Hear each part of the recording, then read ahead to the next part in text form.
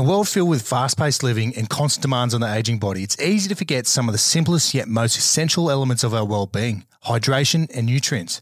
As you know, when I'm not in the studio recording a podcast or in the gym or out in the scrub hunting, putting rounds downrange, I'm somewhere in the world on a security gig, putting in the hard yards, ending up on TikTok. So the legends that get some keep me advancing forward Jocko fuel supplements. More specifically, I've been smashing the Jocko Hydrate sachets, which helps me replenish my electrolytes and other critical vitamins while boosting energy and supporting recovery. Also, just like my kids, my appetite for veggies goes as far as hot chips from the Colonel. However, every morning I'll mix a scoop of Jocko Greens, Jocko Creatine into water, which helps me supplement my lack of and delivers all the nutrients for better gut health, immune support, cognitive function, and physical performance. And not to mention, tastes bloody good. So head over to www.getsome.com.au and use the code ZeroLimits all in caps for a discount. I'll leave you with this for the day. Hard work, clean fuel, stronger, faster, smarter, better. Let's go. 5-1.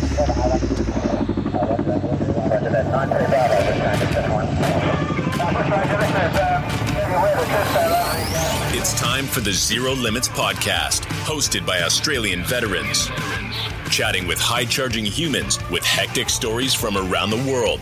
We'll give you the motivation to take on whatever life throws at you and the kick to complete any goal you set your mind to. Let's go. 3 Bravo, 93 Echo, over. 93 Bravo, go. Bush Ranger 71, trying to contact you, over.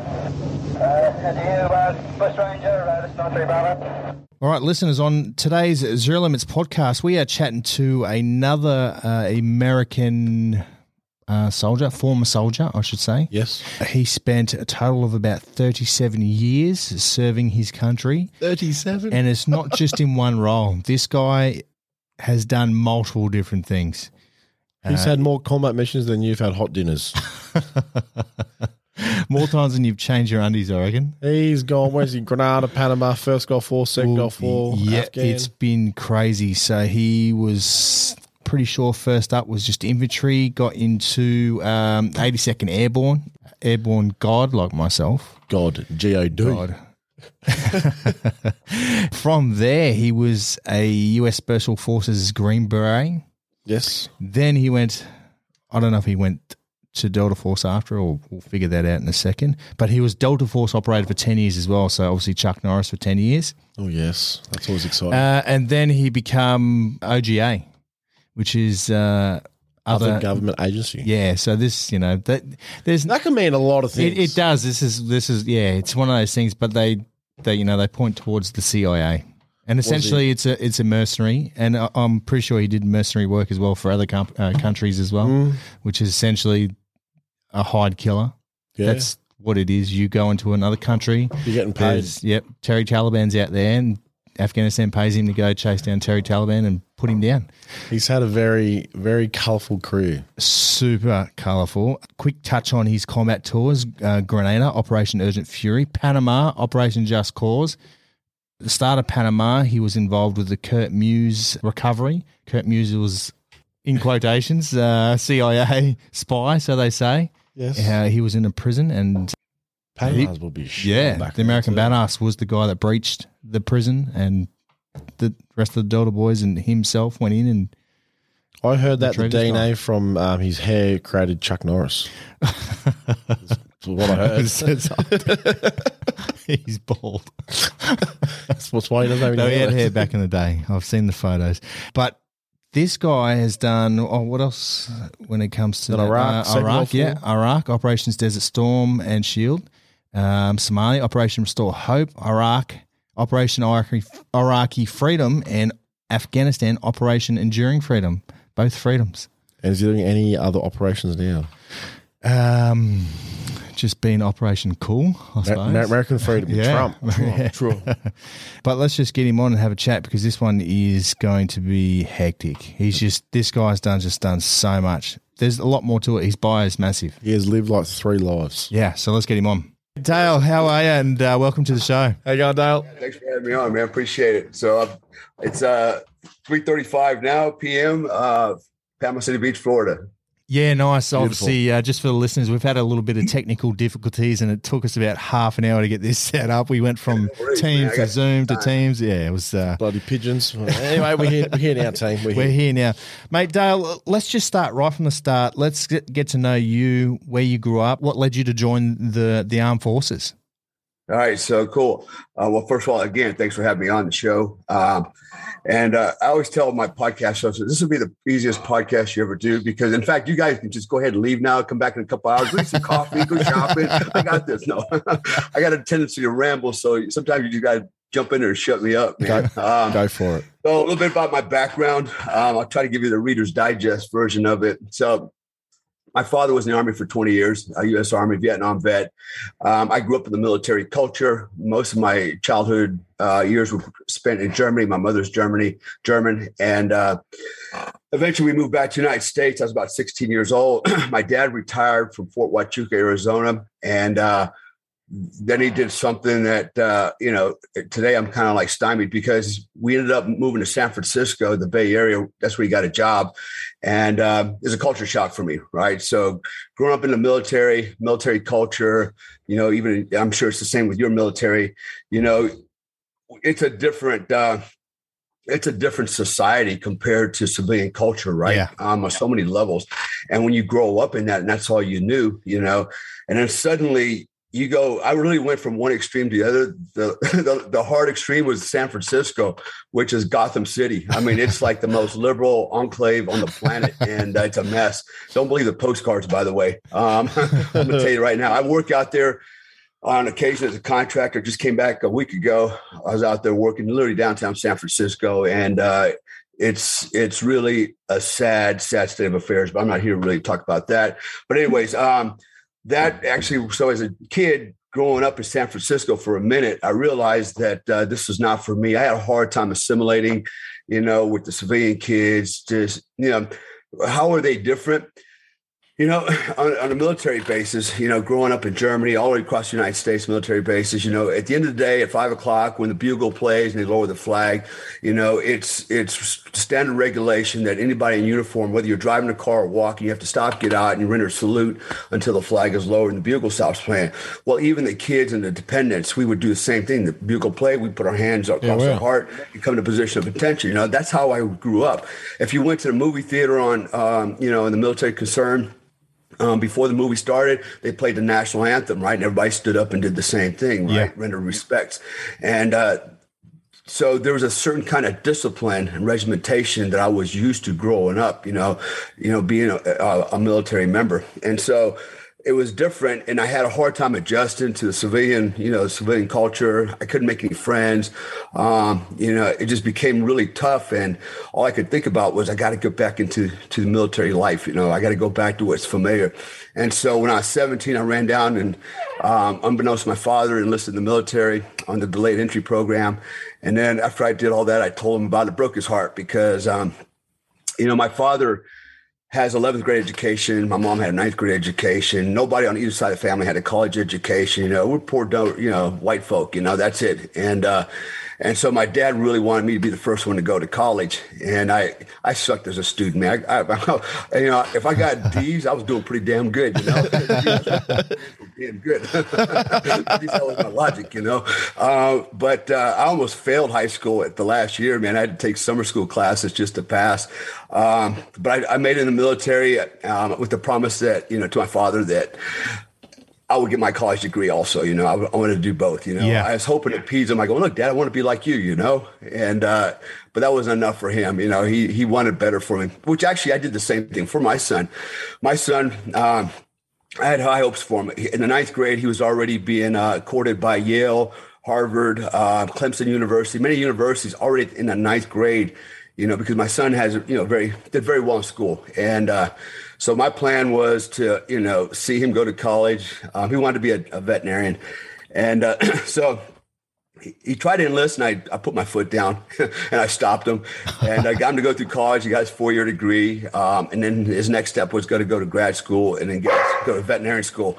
That's my Malinois barking. Yeah, right. And finally, he was on the road to success, got his college degree, 4-year degree, and then he saw me on television on Discovery Channel, One Man Army, and he goes, "That's it, Dad, I'm joining the Army." That was it, And I'm like, all right, well, at least you got a 4-year degree, you check the block anyhow. So my son's also a Green Beret Ranger. Oh, wow. Holy fuck. And so anyways, so as my journey goes, I joined the military. Ended up, the recruiters lied. I mean, they always lie, right? So I signed up to be an Army Ranger, and then right when I was getting ready to ship out, he goes, "Oh, sorry, there's no more Ranger slots. You just have to go to 82nd. It's no problem. Just tell the Sergeant Major you want to go to Ranger school. And just like that, they'll sign a piece of paper and you're on your way." It wasn't that easy. Look, I told the Sergeant Major I want to go to Ranger school. He's like, "You go pack sand. In fact, dig a foxhole. Shut up, It doesn't work that way, but, little did I know. So I did my 4 years in 82nd. I was in an infantry company in the Airborne Division, and then my platoon became the 82nd Airborne Division Alert Platoon. What year did you join? Reconnaissance Patrol. What year did you join? I went in 1981. 1981. And how old were you at that stage? 17, did you say? Yeah, I just turned 18. Turned 18. Jesus Christ. And straight into the 82nd Airborne. How was the operational tempo at that stage for the US military? Was there anything happening, or was it just?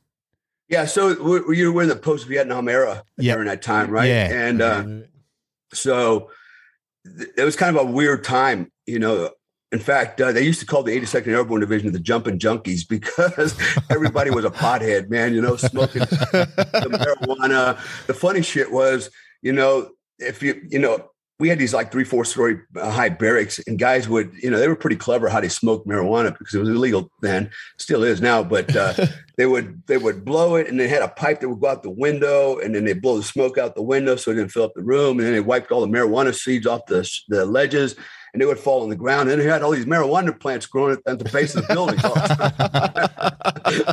But it was just the weirdest thing, man. I mean, it actually reminded me, when I think back, my platoon in particular, we were considered the best platoon in the 82nd Airborne Division. That's why we were selected to be the Alert Platoon, the Long Range Reconnaissance Platoon. But when I look back at the platoon, it was like the movie Platoon from Vietnam. Yeah. It's just a bunch of blue collar kids, joined up, different national or races and things like that, and we'd go to the field and we'd soldier hard, and then we'd come back on the weekend and we'd party hard, and then we'd go back to the field. And it was just, drugs and alcohol, not drugs, but marijuana, alcohol, and hookers, Back to the field. And, sounds cool. It was pretty wild times back then. Even my platoon sergeant was a former AmeriCal platoon sergeant in Vietnam, and he actually reminded me of the character Barnes in the movie Platoon with the scar down his face. Just like him, his attitude.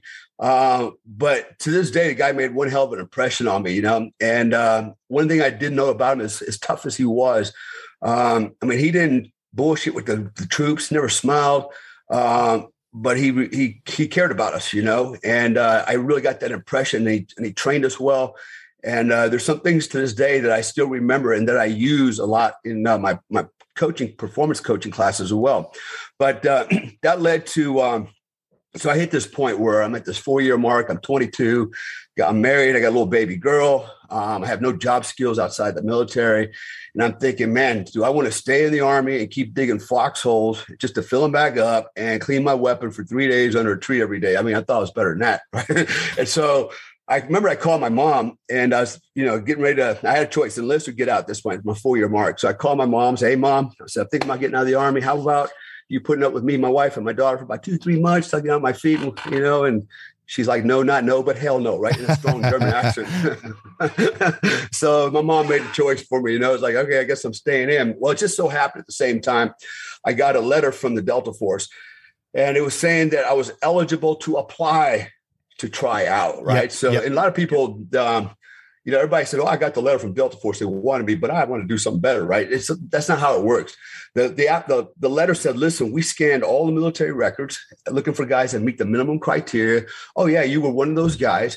And if this would interest you, please come out and try out." And really what that meant was I had to go through some shrink evaluations, physical fitness tests, background checks. Assume I passed all of that. Then I get the letter, goes, "Okay, now you're actually eligible to try out and go through the Delta Force Assessment Selection Program." And so that's where they start necking it down. And that actually happened to me. So make a long story short, I made it through Delta Force selection at the age of 23. At the time, I was the youngest guy ever to make it through. In fact, the average age was 33. Most guys that go through are Green Berets or Rangers.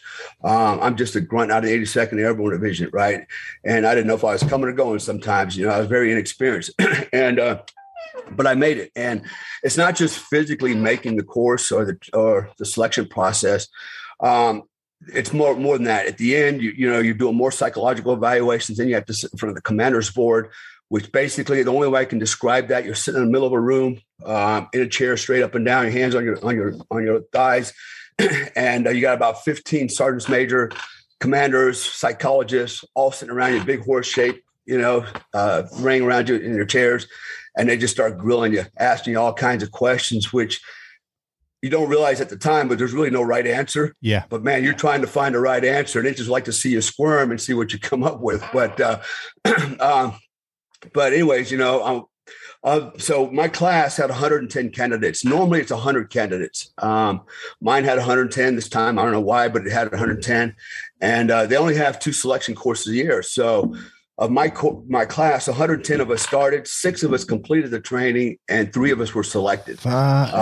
Shit. So, that puts kind of perspective. We had some classes where only one guy had made it. We call him the $1 Million Man. So it is by far, and I know people, especially the guys that are out there in love with the SEALs and stuff, they don't want to hear this, but it's the hardest selection process in the world, bar none. Because when you go through the Delta Force selection, you go through on your own. It's an individual effort. Yep. You're by yourself. In fact, they don't even acknowledge your name. They assign you a color and number every day, a new color and number. And that's it. You walk around as purple 22 today, and that's how you report purple 22, There's no encouragement. There's no discouragement. They don't smile. They don't browbeat you. They don't yell at you. They don't even really answer your questions. Sergeant, how much time do I have? Do the best you can. Should I be done by this time? Do the best you can. It's always a very stoic about it, right? And I know that because I was also a cadre for a while after I got there. So, I know how to play the shtick. And so it's a very difficult course because you're literally going through everything by yourself. You don't know what the standard is, the standard of performance. You don't know how much time you have, how fast you have to go, when it's going to end. You're basically... You're given grid coordinates and you're told to go, and you go to another location, you show up, you report in, you're given more grid coordinates, and just keep doing this. And you don't know when the madness is going to end, but nobody's yelling at you, and you don't have anybody else to walk with and talk about it, this whole thing, right? You're on your own. And so when you're by yourself over time, right, physically, it's very hard because you're doing it through the mountains, through 3 states, in fact. And so you're walking through mountainous terrain, carrying, quite a bit of weight on your back. The weather conditions are always the worst because they make sure they plan these things for late fall and early spring. So when you have snow, wet, and rain and cold, and then, day in and day out, physically, you start to deteriorate no matter what kind of shape you're in. And once your body's gone, the only thing that's going to keep you going is up here. Yep, and this is what they're really testing. When the wheels fall off the machine, can you still drive it? Can you push it? Can you pull it and get it over the finish line? And so all the stress that you incur is your own. It's internal. It's you internalize. You create your own stress. And I won't lie, man. I tell people all the time, there came a point towards the end of the selection process, the numbers were dwindling. The weather was bad. I was standing out in a farm field up to my knees. And my body was just broke. It was wrecked. Because if you push yourself every day, because you don't know what the standard is, so you do the best you can.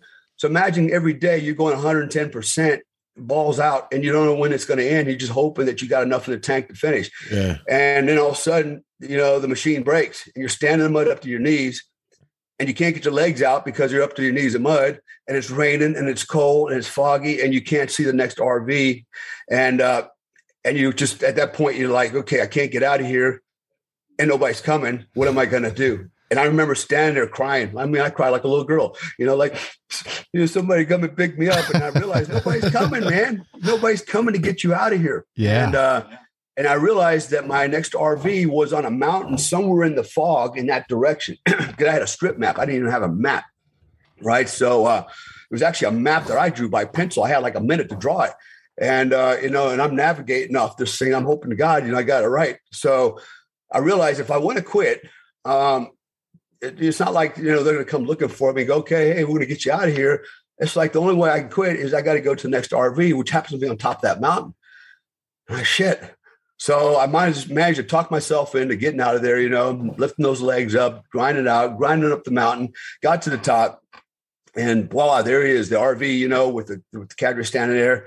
And I reported, I can't remember what my color number was that day, some arbitrary number, red 22, and as I approached the truck and the RV, I thought about it. I was like, man, why would you quit now? Yeah. On top of the mountain. You just roll back down, And so, and I remember the vision, the dream, and I realized, you made it. You got out of the mud, and you got up the mountain. Yeah. So keep going. So I kept on trucking, but it's the stress, the pressure you're under is what you put yourself under. And really what the test or what the selection process does, it really tests every guy out there on his own. And basically they're checking to see if you've got the mental wherewithal and the strength to continue the mission in spite of the fact that you're physically destroyed. In fact, here's how tough it is. My teammate, all right, after later on in the unit, he was my teammate. But he went through selection with me.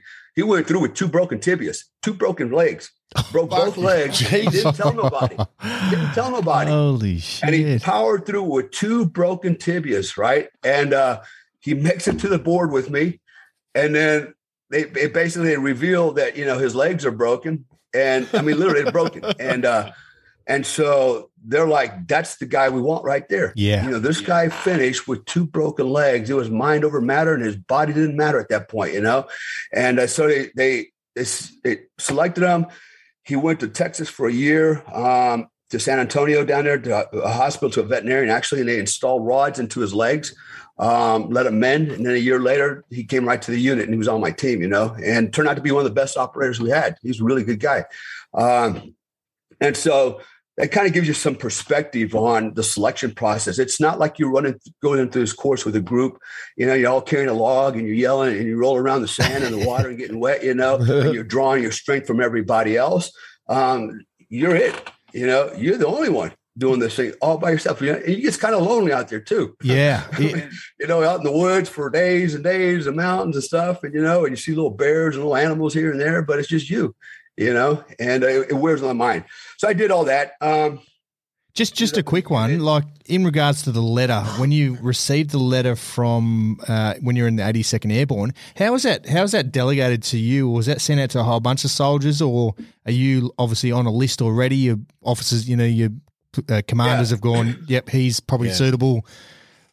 Yeah, what they do is, so they have a section of the unit. It's part of their selection team, if you will, and training division, if you will. And so what they do is they canvass all the military records, right? And they know what the criteria is, the minimum criteria. So they literally scan all the records and go, okay, who meets the minimum requirements, right? Oh, gotcha. Minimum age 22. You have to have a GT score of 110 or higher, which is like a military IQ test. They're looking at your IQ scores, right? They're looking to see if you've ever had any type of what they call a non-judicial punishment. Article 15 has been in trouble. You have to have a minimum rank of E5. So if you meet all these criteria, then they specifically send you the letter. Okay, yeah. Right? Okay. Direct to you, right? So that's how you get the letters, right? So they looked at my records and go, that's one of the guys. Now, what's really interesting is how many people really don't even qualify.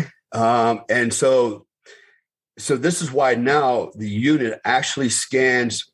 At the time, it was just Army-wide. Now it's actually military-wide. They scan the records of the Navy, the Air Force, everybody in the U.S. military, trying to draw bodies because so few people actually make it that they had to broaden the pool. And so they now actually have, I think, at least one Navy SEAL that was on SEAL Team 6. No way. That tried out and made it.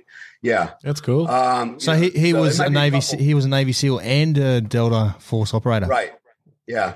So we used to work really closely with these guys, and And here's another thing that people don't know is SEAL Team 6 started after the Delta Force. And when they decided we needed to have a maritime counter-terrorist capability, so we were the ones to basically help them set up what they call TO&E, which is training operations equipment, basically doctrine. And so we helped them with that part, a lot with the training, how to set up a counter-terrorist type unit. And we had a big, and we do a lot of joint operations as well. Can you still see me? Yeah. Gotcha. My screen just flipped around on me. All right. So anyway, where I was going with all that is it's basically they canvass all the military records because they just can't find enough bodies. If you think about it, my class, 110 guys, 3 of us got picked, and they're going to do that twice a year. It's kind of hard to fill the ranks, but the problem, at least the good thing about the organization is they're not going to lower the standard or compromise anything just to fill the ranks. That's the reality. And thank God it's probably one of the last organizations in the military that I'm aware of that hasn't done that. The U.S., Special Forces, Ranger School have all dropped their standards. And, the commanders will come out and say, no, that's bullshit. And I know the cadre, a lot of them. They're actually cadre that run these guys through, and they've all said it, Yeah, it's, we've got to have women, and they'll recycle the hell out of them until they get them through this thing, It's insane what's happening. The political correctness is the worst America ever, man. It's happening in Australia too. Yeah, I know.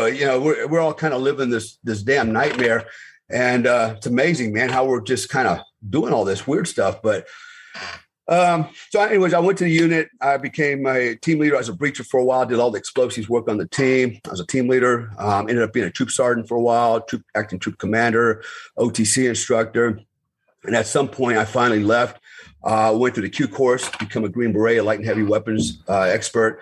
Went back to the unit, then eventually left the unit, went to the 3rd Special Forces Group, where I did 18 months as an assistant operations NCO for the entire group. So I kind of coordinated a lot of trainings and operations and missions and things like that. And then I ended up being a team sergeant on an A team for a while. And then from there, I retired out, started a company called Global Security Consultants. Did really well in that, doing a lot of nuclear security consulting. And this was right when 9/11 happened. So timing couldn't have been better. I got very rich, very fast. And then concurrently, I got recruited by this OGA, right? So I was able to run my company and work for the government as a contractor. And then in 2004, I actually sold my company to G4S, Wackenhut. They bought the company. They had no choice. They had to get rid of the competition, and that's what they had to do they bought me out. And I was okay with that. So, but anyways, I was working for the government, OGA. We're going to call it OGA because, I think everybody knows what OGA stands for, even though, we try to dance around it. Can we break it down for us Aussies? Because obviously this is actually the first time I've actually heard of this term. Yeah. Oh, unless you're really army like I was, you probably won't know what OGA is, but majority of people here in Australia won't know. And so OGA actually stands for Other Government Agency, right? But some people call it Office of Government Affairs. Okay, right.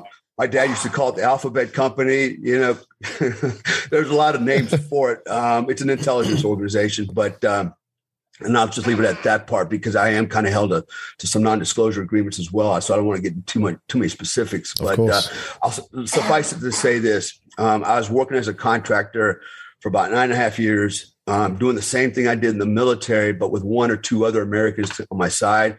And, my whole band of merry mercenaries, whether they were Iraqis or Afghanis or whatever they were, whatever country I was in. So my job was to go out and spot and assess, recruit, train, feed, pay, and lead into combat sheep herders and goat herders and farmers, man, which was kind of cool because I'm taking I'm taking raw material, if you will, and making these guys into soldiers. And the reason why was to not only meet the enemy on the battlefield, but for intelligence collection purposes as well, right?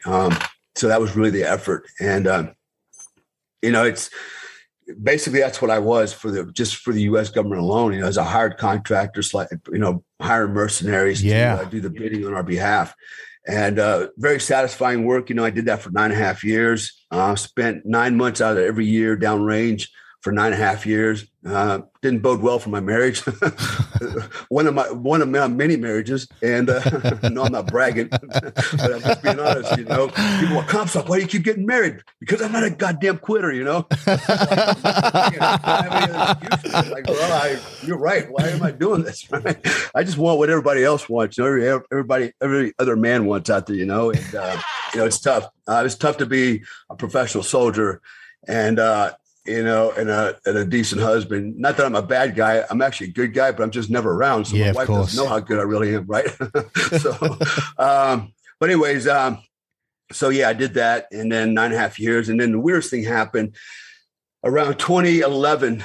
Two things happened. One, I got discovered by Discovery Channel, right? So I wasn't looking to be on TV, but I get this call, and before you know it, they're asking me if I'd like to be on a TV show called One Man Army. And I looked at myself, yeah, I'm One Man Army. And so why not? So I kind of thought of it, it'd kind of be cool, because I thought I was in the sunset years of my military career and my paramilitary career. And I thought this would be a good way to close the chapter. Little did I know that was just the beginning of the chapter. But so I did that show, did well. And then I was discovered again by NBC. They called me and they were like, hey, we liked what we saw. Would you like to try out for this TV show? So I ended up on Stars and Stripes with Terry Crews. Oh, yeah. Ali, a lot of the celebrities were out there. It was a reality show. It was pretty cool. And we did that. And then that happened. After that happened, I got surrounded by a management team. Suddenly, a production company popped up, a conservative production company out of Dallas, Texas. And what they wanted to do was use me as a poster boy and kind of create a production company and lean more to the right than way to the left, right? And so they wanted to bring in veterans for acting roles, and give a lot of people on the right an opportunity to come in. Here's a weird dynamic about Hollywood. If you're a conservative and you're discovered, it's like you're a leper, man. They're going to kick you out, right? They don't want nothing to do with you. It's, you're either all left or you're all out, and you're left out. And so, it makes it tough, for people to get in that industry, that institution because of that. So this is why this company popped up, said, hey, we're going to help people on the right because they should be able to indulge in this as well, right? And so it started as that, and I spent a couple of years doing TV shows and different movies and hobnobbing, meeting people. But what I finally realized took me 2 years to kind of really grasp it all was that Hollywood is fake. Let's fake it. Let's face it. Even actors are fake, man. They're faking it, right? It's their job. And they want me to fake it even more. And I'm like, man, this is not my character, and I couldn't stand a lot of the people that I had to be around because they're just, just really entitled brats, the adult brats, on top of that, and so I ended up going to, from there, I went to Hong Kong and I ran security detail for a multi-billionaire investment banker for a while. I lived in Hong Kong. And that's where I actually met my wife. She's Indonesian. She went back to Indonesia. I went back to the States. And then one thing led to another. I went to Indonesia to go see my wife. It's funny what women will make you do, right? And so, get married. We've all been there.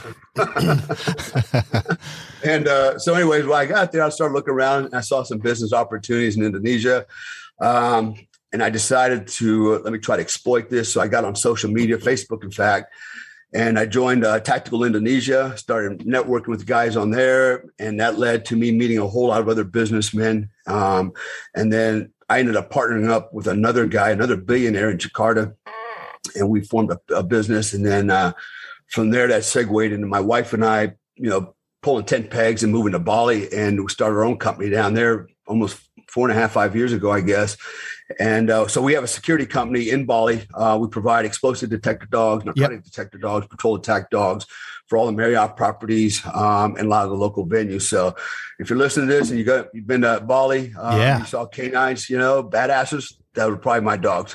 So many Australians go there. We dominated that sector down there pretty easily because up to that point, everybody was faking the funk. They were walking around, pet dogs around the car, pretend like they're explosive dogs. They're getting paid for it. And then I came in and I put a stop to that crap. We're the only licensed canine company there. Yep. In part because my wife, she made a lot of things happen. But so, and then also kind of backing up a little bit more to the military side again. So even though I did the OGA thing, went downrange, then it never ended there. 2015, 2016, as you're probably aware, and it's all over the internet.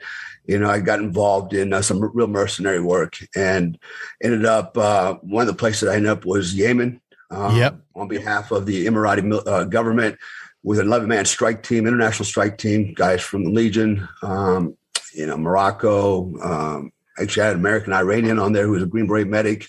Pretty cool guy, pretty big too, man. But it was 11 of us, and we started prosecuting targets there on behalf of the Emirati government.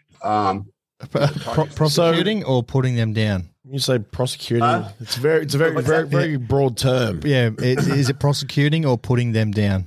You do have to. Well, you know what? Actually, to be honest with you, our mission was not to capture anybody. The targets we went after were. We've got that. We've got it. Right, eliminate them. They were bad guys, and so there's a lot of there's a lot of D-ROG out there, especially a lot of leftist groups in the Middle East. They're mad because we dunced a lot of guys that they thought they were good guys. Of course, terrorists are always good guys to them, and but we were very careful about.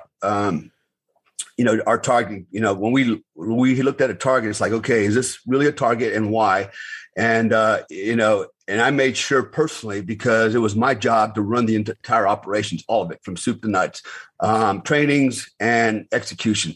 And so, for me, morally, I wanted to make sure that I'm not going to go out and off some dude because, the client, got dick measuring contest going on with this guy. I don't know what's going on. I got to make sure he's legit. Yeah. And so the people we targeted were bad guys. Okay. And if you think in Yemen, for example, you've got the Muslim Brotherhood, which, oh, by the way, was funding, all right, Al-Qaeda, ACAP is what they're called, Al-Qaeda Arabic Peninsula, right? They were funding them and building them barracks, apartments, literally. I mean, thousands of them, right? I've got video of all this crap.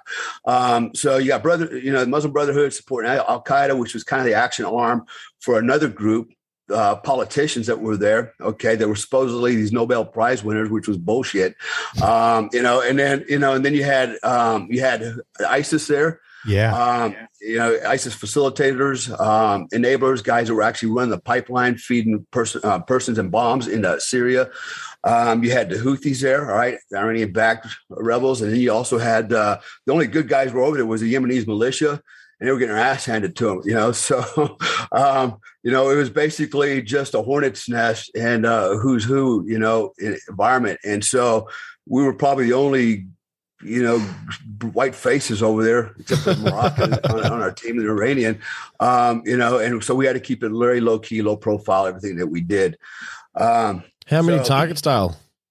I'm sorry? How many targets did you guys take down? I'll say this, the list, it was over 42, and it was spread over 3 countries.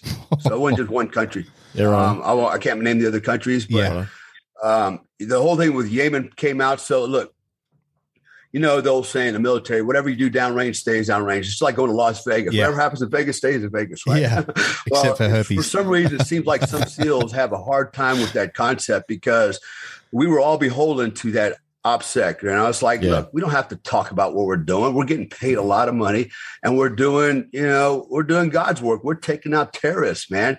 And to me, that was enough. Well, a couple of years later, I started getting this weird phone call from a very prominent journalist. And then he kept, I kept calling, kept texting me, and I wouldn't answer. And I'm like, who is this guy? And then one day at the airport, the phone rings, I pick it up, hello, and I'm getting ready to board. And it's this guy. And he's like, hey, I'd like to talk to you about, your activities in Yemen, blah, blah, blah, blah, blah. I'm like, whoa. And I go, listen, I got to get on an aircraft. I'll call you back later. Click. I never call him back, of course. And then a couple of days later, he calls me again. He goes, listen, let me have your ear for just a second. He goes, I'm going to publish my story about you, what you did in the Yemen. He goes, now you can give me your side of the story, or the world gets to hear my side of the story. And I'm like, fuck, they're germs, aren't they, journalists? They're just grubs. Yeah, I said, I don't know what you're talking about, Wills. What are you talking about, Wills? I'm sticking to my story, right? And little did I know that already another SEAL that was on that team, who was later on, I was discovered that the guy was just he was just a wreck, man. He had lost his trident. He shot his own guys with a machine gun he thought had blanks in it. This guy couldn't be more effed up than you can imagine, right? And but we didn't know that, and nor did the boss, the big boss, who's actually a good friend of mine. This guy was his partner And, and there's another story behind that. It's coming out in the book, by the way. A little selfless plug. New book. Coming out. Yeah, nice. No, I'm actually working on it. Hopefully I'll have it out in a few months, but it's going to be kind of a cool story. So anyways, so it turns out this guy goes to a very prominent news organization. He goes, hey, I got a story. And what he was trying to do, and what he did do, is he went to Hollywood and was trying to pimp this story and make a movie out of it. And I wouldn't necessarily had a problem with that, except he just went ahead and gave up all our names and phone numbers on the team. Shit. Oh, shit. Yeah, he just ratted us all out. That's why this guy's calling me. Otherwise, he would have never known I was a part of this thing. Yeah. Right. And so that's what really got my ass. It's like, man, this guy broke the code. You don't do that shit, because people get hurt and get killed over that. In fact, later on, one of the guys on my team, all right, got shot through the belly on Fort Bragg by a carload of Arabs. He was out jogging. Holy shit. Comes in the corner, boom, they drive by, bam, bam, bam, right to the gut. All right. And so, and then another guy, the guy that's the organization leader, owner, his synagogue got attacked. Got 3 people were killed in it, right? Mass murder. And so we're starting to wonder, is like, is this all happens at the same time with the stories coming out, And so this is, whether it was a consequence of this story or not, doesn't matter. The point is, you don't do it because that could happen, right? Yeah. Personally, I travel a lot. I've been over 97 countries, either worked in it, lived in it, traveled to it. And every country I go to, somebody recognizes me. Somebody says, hey, are you American Badass? That's cool as. Why? Well, why do you want to know that? I got to vet them first, man. But, so people do recognize me. And so I've got to, I'm extra vigilant as a consequence. I have to be. But anyways, the story comes out and wasn't quite the way it was supposed to be. And so I thought, damn. And next thing you know, I get all this stuff going on Twitter, and, you got Elizabeth Warren and, senators calling for the investigation and blah, blah, blah. And then everybody's calling me, they're calling me a murderer using weapons of mass destruction. Oh, wow. All this crazy shit, right? Suddenly I'm like this freaking bad guy. And these are Americans talking about me like this. Yeah. Other journalists, they don't even know me. They weren't even down there. Didn't even know what we were doing, right? They're just out there just slinging shit, And so I decided, well, I better get ahead of it. And so before it gets too far down the road, and I got on SoftRep, a couple other sites, and I told the story, and I decided I'm going to tell how it really happened, and I'm going to dispel this rumor that we're just arbitrarily going out, just killing everybody, trying to get one guy. We were very precise in everything we did. We tried to minimize collateral effects, that was my responsibility to make sure that happens as well. And I sleep good at night, the right guys got what they had coming to them, and no civilians were hurt unless they were, what they say in a firefight, right? There's no spectators in a firefight. When the bullets start flying, if you're still hanging around, you're not a spectator anymore. You're a spotter. Yeah, exactly. You're a spotter. Yeah. You're not a spectator. It's so true. You're calling shots for somebody, you're out of here, man. So I did that for a bit, and then, so I'm at this point in my life where, I got to be honest with myself and even my wife. My wife asked me where I was going, and I told her, I said, I got to go train some people. I'll be right back. And I lied to her. She didn't know what I did for like over a year, right? And it started all creeping out. It's like, what the hell? And but it's what I do. I feel like I'm always going to go back and take a drink from the well if I get another shot at it. Yeah, I like to do. It's. I'm in shape. I can do it. At the time I was 50, I think 55, 56, 55, I think. Oldest guy on the team, but I'm running everything, and, they're keeping up with me. I'm not keeping up with them. And I just feel like that's who I am, and that's what I do. I'm good at it. And I'm doing it for the right reasons, It's not because I have a bloodlust and I want to kill innocent people. I just hate terrorists, man. Yeah, I'm with you. I'm with you. No, I'm with you. Mate, can we go back to your military career? I want to talk about some of these operations. Obviously, you've as we spoke about in the intro, you've done basically every operation that the U.S. Armed Forces has done. You started off in Grenada, Operation Urgent Fury. That was with 82nd Airborne, was it? Right, yep. And that was 1983, so 2 years after you got in. Lasted 4 days. Yeah, it was a quick four day operation, in, out, and done. No, that one. So let me just kind of tell you what happened there. So at this point, never seen any combat up to that point. I was in what they call primary non-commissioned officers course, and I was in recondo school. In fact, I was out in the field going through recondo school. And one morning, like a 0500, we see all these jet fighters flying around, bragging, like, what's going on there, right? And then all of a sudden, the first sergeant comes out and he's calling names off. Report back to report your unit. Report back to unit. Report back to unit. Except for me. Like, why am I not reporting back? What's going on here, right? And then turns out, they were spinning up for the invasion of Grenada. And I eventually went like within 24 hours. But my platoon, I was in the alert platoon at the time, and they had already deployed. They were downrange, and I get back to, I remember I got back to the unit, and I think there was an ops sergeant there or somebody like that. And I'm like, where's everybody at? Well, they're already gone. They left you, And I'm like, man, I want to go, And so what they did is they put me on another cargo aircraft to escort a bunch of batteries, right, for radios and stuff, supplies. And so I came in on a supply flight, and I arrived Point Salinas in Grenada. It was late in the evening before the sunset.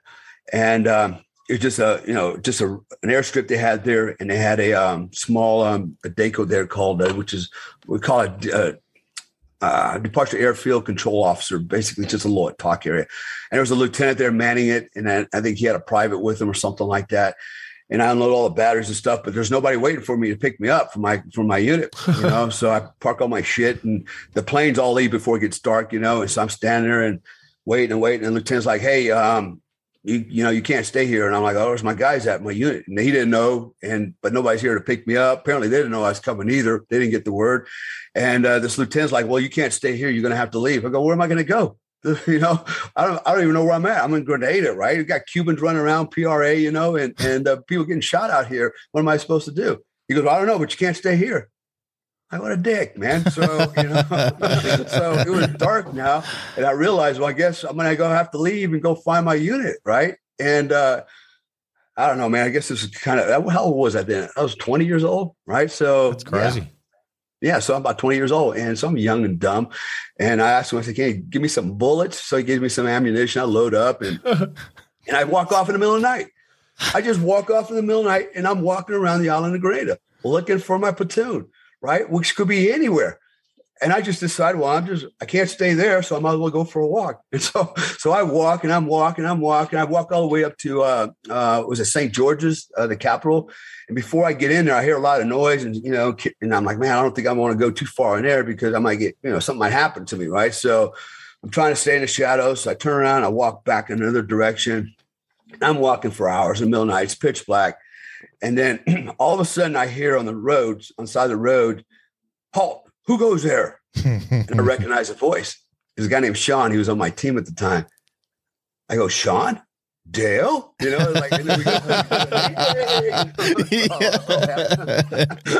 and nobody knew I was coming. Here I am walking around the island all by myself in the middle of the night with bad guys, looking for my home, my family, and I finally found them.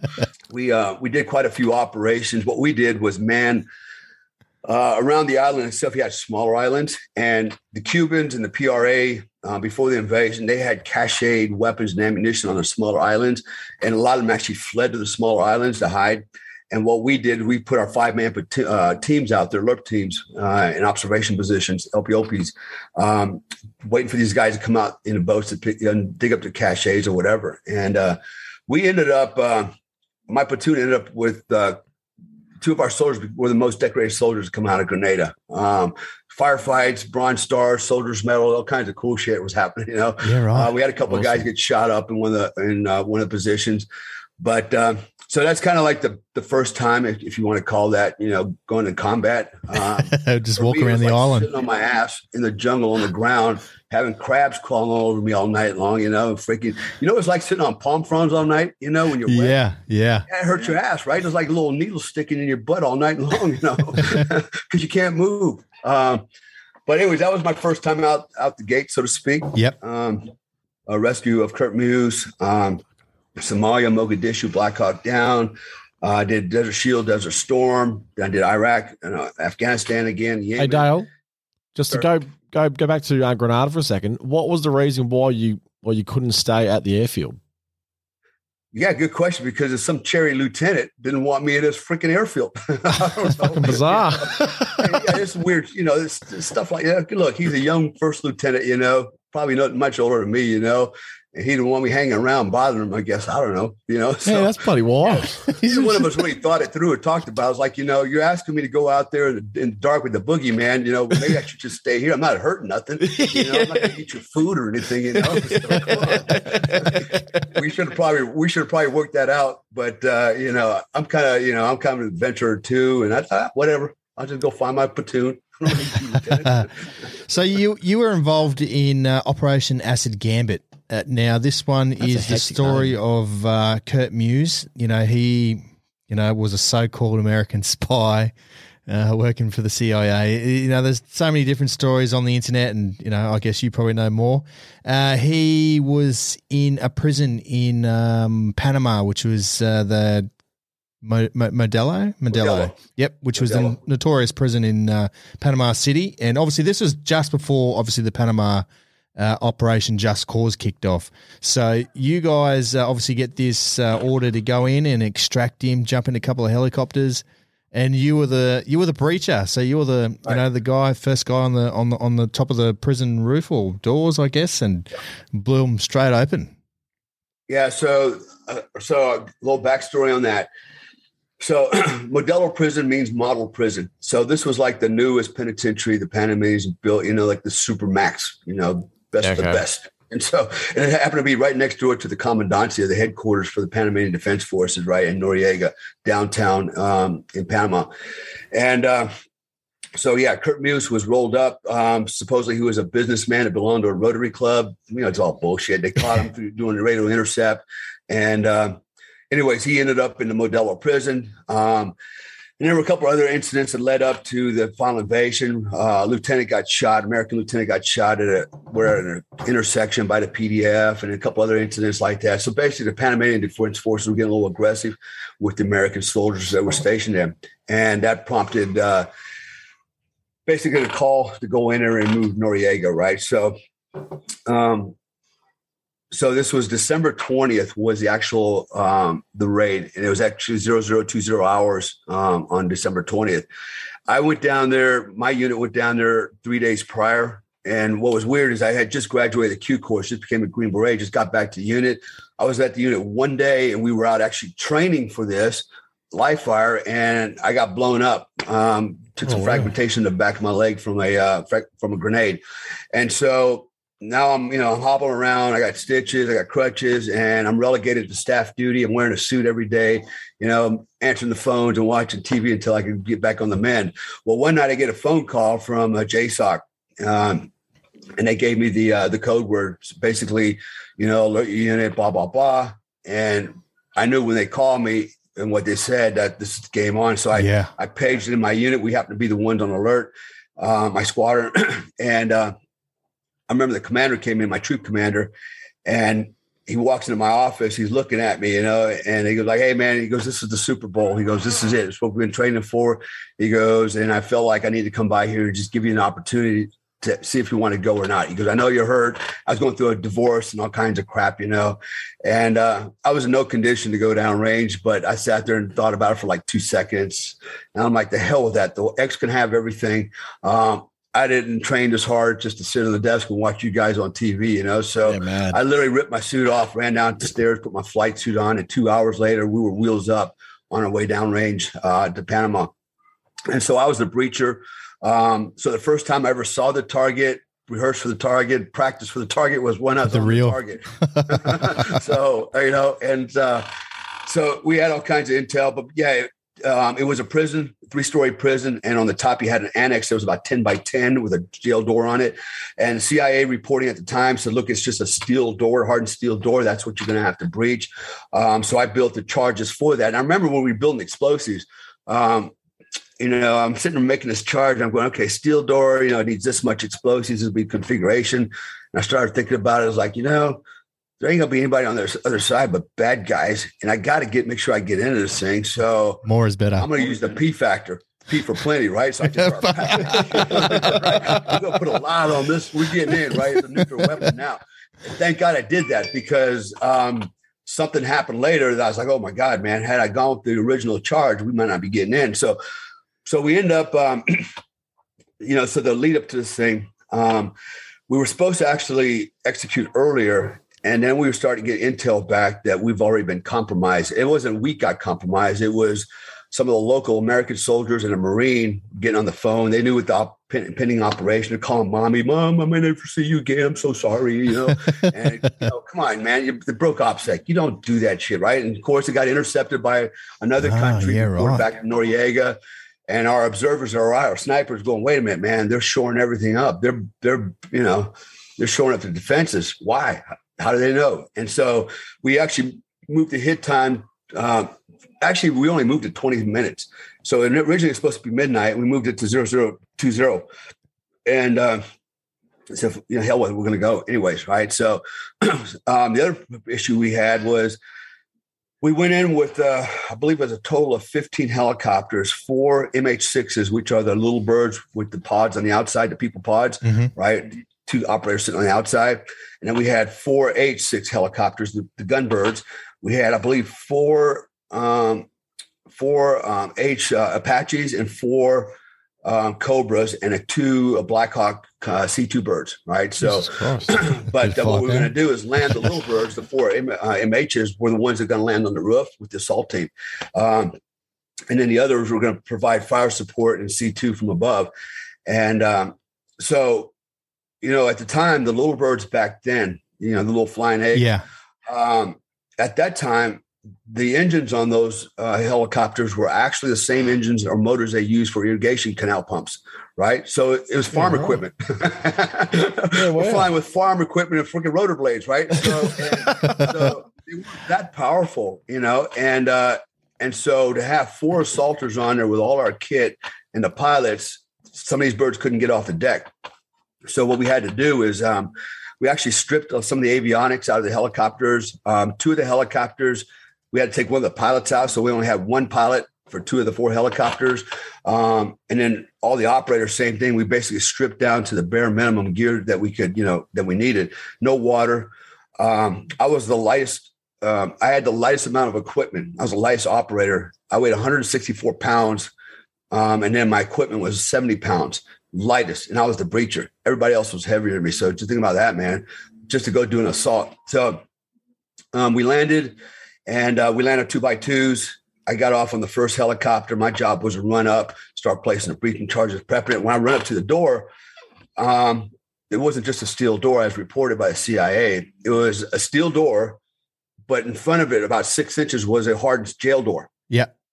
Jail type door, right? So of course, you got to remember, this is, I always get these morons that come out and go, all you had to do is put, 2 IV bags, a couple of wraps of death cord. That takes out a steel door. No, you idiot. Look, I've been doing explosives for 35 years. Okay.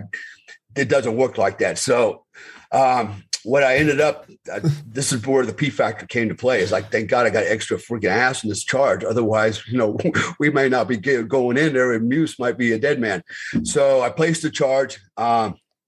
And all kinds of weird shenanigans started to happen. So what I didn't do is my team built my firing system, right? Because it's a team effort. I'm the breacher. I oversee everything. They built a firing system. And it turns out the tail and attachment point was a little longer than it should have been.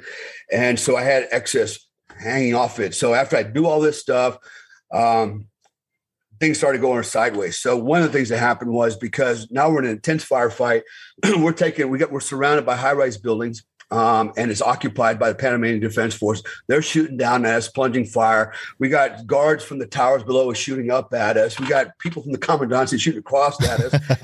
We've got, it's a 2-way firefight and go in every direction. And a lot of noise. All the power went out. I mean, completely blacked out at the same time. So it was black, noisy, chaotic. And I remember basically something went wrong with my firing system because of the humidity. Some tape came off, and I'm pulling my firing system, and I'm not sure it's ignited. I'm not sure it's working right.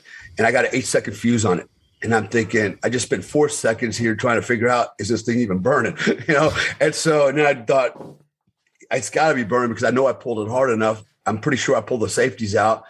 And anyway, so in my panic, I let go of the firing system, thinking the whole thing's burning. So I don't blow myself up, and I go to run off, and this damn excess tail caught my boot, right? And as I could see out of the corner of my eye, even though it was dark, I could see the charge falling off the door because it was a linear, very rigid charge, right? Like a tree. Yeah. And it was falling off behind me like a pole. You know, it was almost like in slow motion, like timber. I could see this thing fall, and it lands right in front of the SALT team. And I was like, oh, shit. And the commander was screaming, you know, at my team sergeant, telling him to fix it, team. You know, I'm like, what Steve's going to do? His charge is my charge, right? And I'm counting in my head, 1,000, 2,000. Okay, I just counted 4,000. This thing's not going to go. And so I run back out there in a hail of bullets. I grab it again, run back to the door, slap it on there, and I go, okay, Comstock, buy the numbers, right? And I do it everything one more time, slowly, and boom, this time it fires. Yeah. And we always dual prime. We use two systems, right, as a backup. Well, one of them failed. And luckily, the other one worked. And there's all kinds of reasons for it: environmental factors, humidity, blah, blah, blah, tape coming off. You know, if it could go wrong, it was going to go wrong that night of all times. But finally, it works. I run in my haste. Instead of running around the building like I'm supposed to, getting in my chalk water behind my team, I run around on the exposed side, exposing myself to gunfire, just trying to get the hell out of Dodge so I'm blowing myself up, you know. And I run around the building, get to the other side, charge goes off. And that charge literally blew both those doors off at the same time. Like, man, they flew perfectly to the other side of the wall, slid down, stacked out of the way perfectly. I mean, you could have moved it better than that. You know? I was like, wow, I was pretty proud. I got pictures of the frame still too, but we got in and then we executed the mission from there. Ended up taking out like the interrogator. We shot up a lot of security guards. So when they knew we were coming, the prison already had, I think, 65 prison guards there, and they already sandbagged the bottom floor. They were expecting a ground assault, and then they reinforced it with another 65 Panamanian Defense Forces soldiers. So you had about 130 shooters in there, and they were all expecting a ground fight. And we came in over the top, came down, and we showed them, had them in their ass is what we did. But anyways, he pulled it off, got off, and then the bird that had we call it the precious cargo, Kurt Muse on it, crashed, gets shot down coming off the roof. Yeah, right? wow. So remember, these birds are so heavy, they have to get a running start. They can't just lift up and fly away.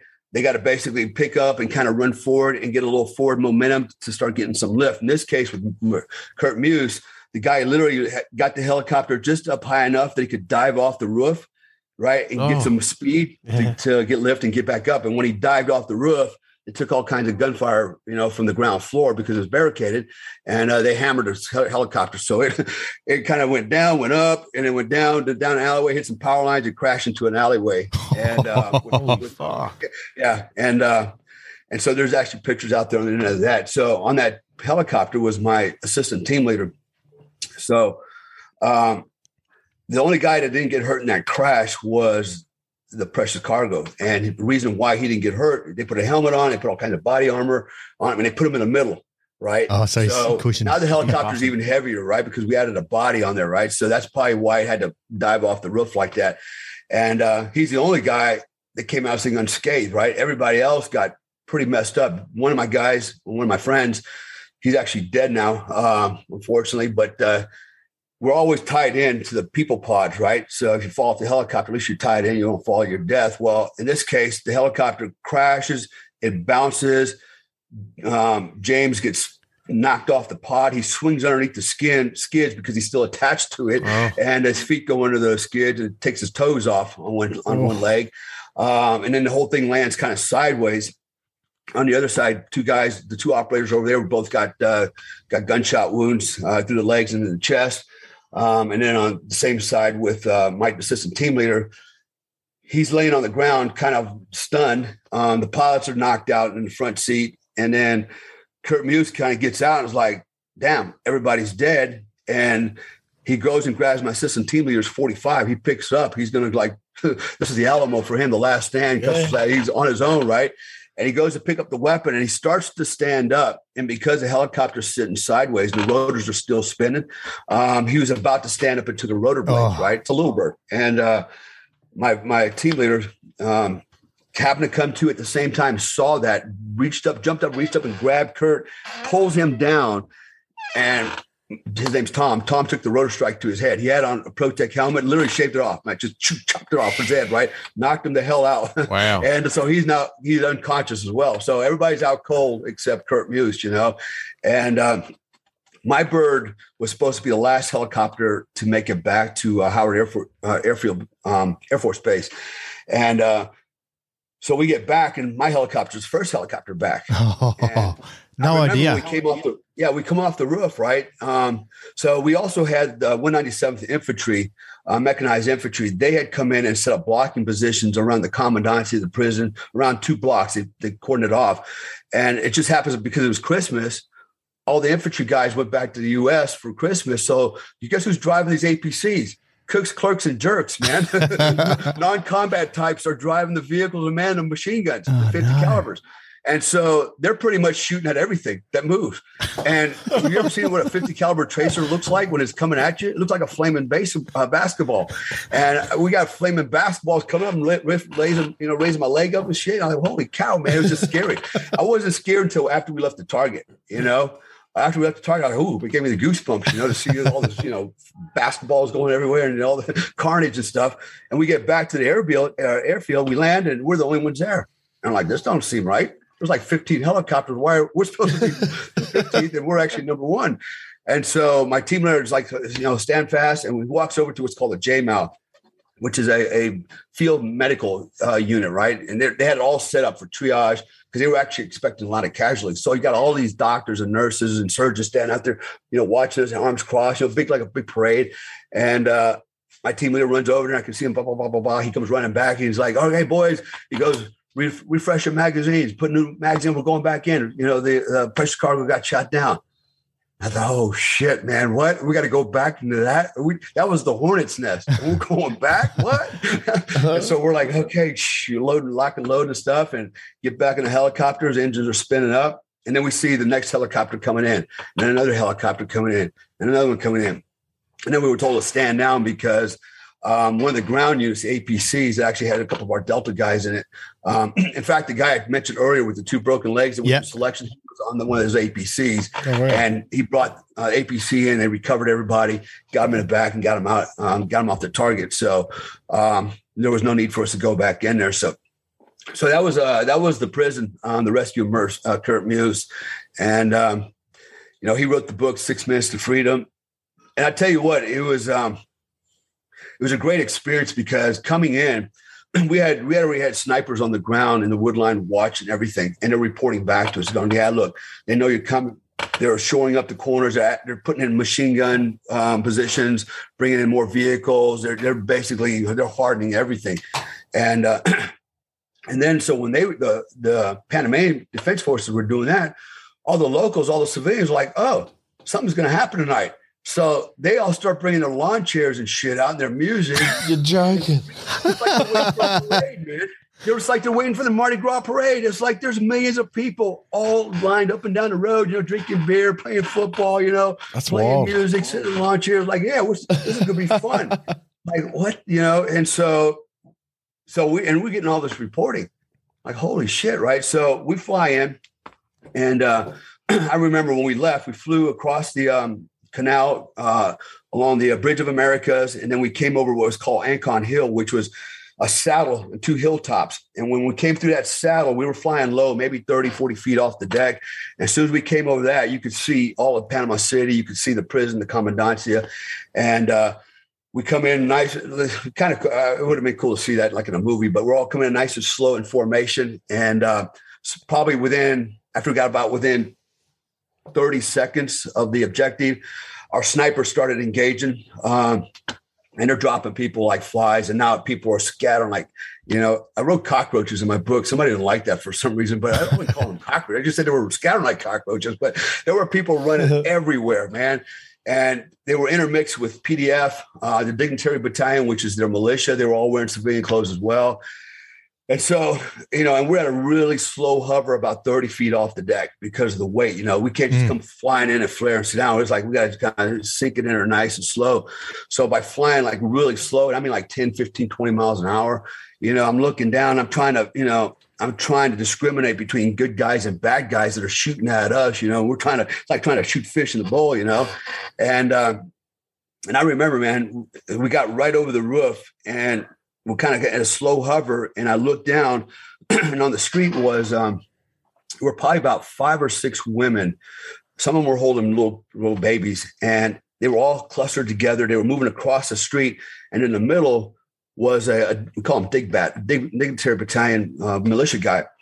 And he was in the middle. He had a short AK-47, had oriented upward towards us, but he was surrounded by the women really tight. Oh, yeah. And I saw him, and I can still describe him today. He was probably about 5'8". He was wearing a white Guayabera, blue jeans. He had AK-47S, a little bit of long black hair. I still remember the detail on this guy because I was just dialed in on him. And he hadn't mounted the weapon in his shoulder yet, but he had it oriented upward. And he was looking up and he's trying to move backwards with these girls. And they were trying to get across the street. There was a cemetery and there was a gate there to go through. It was walled in an entry gate.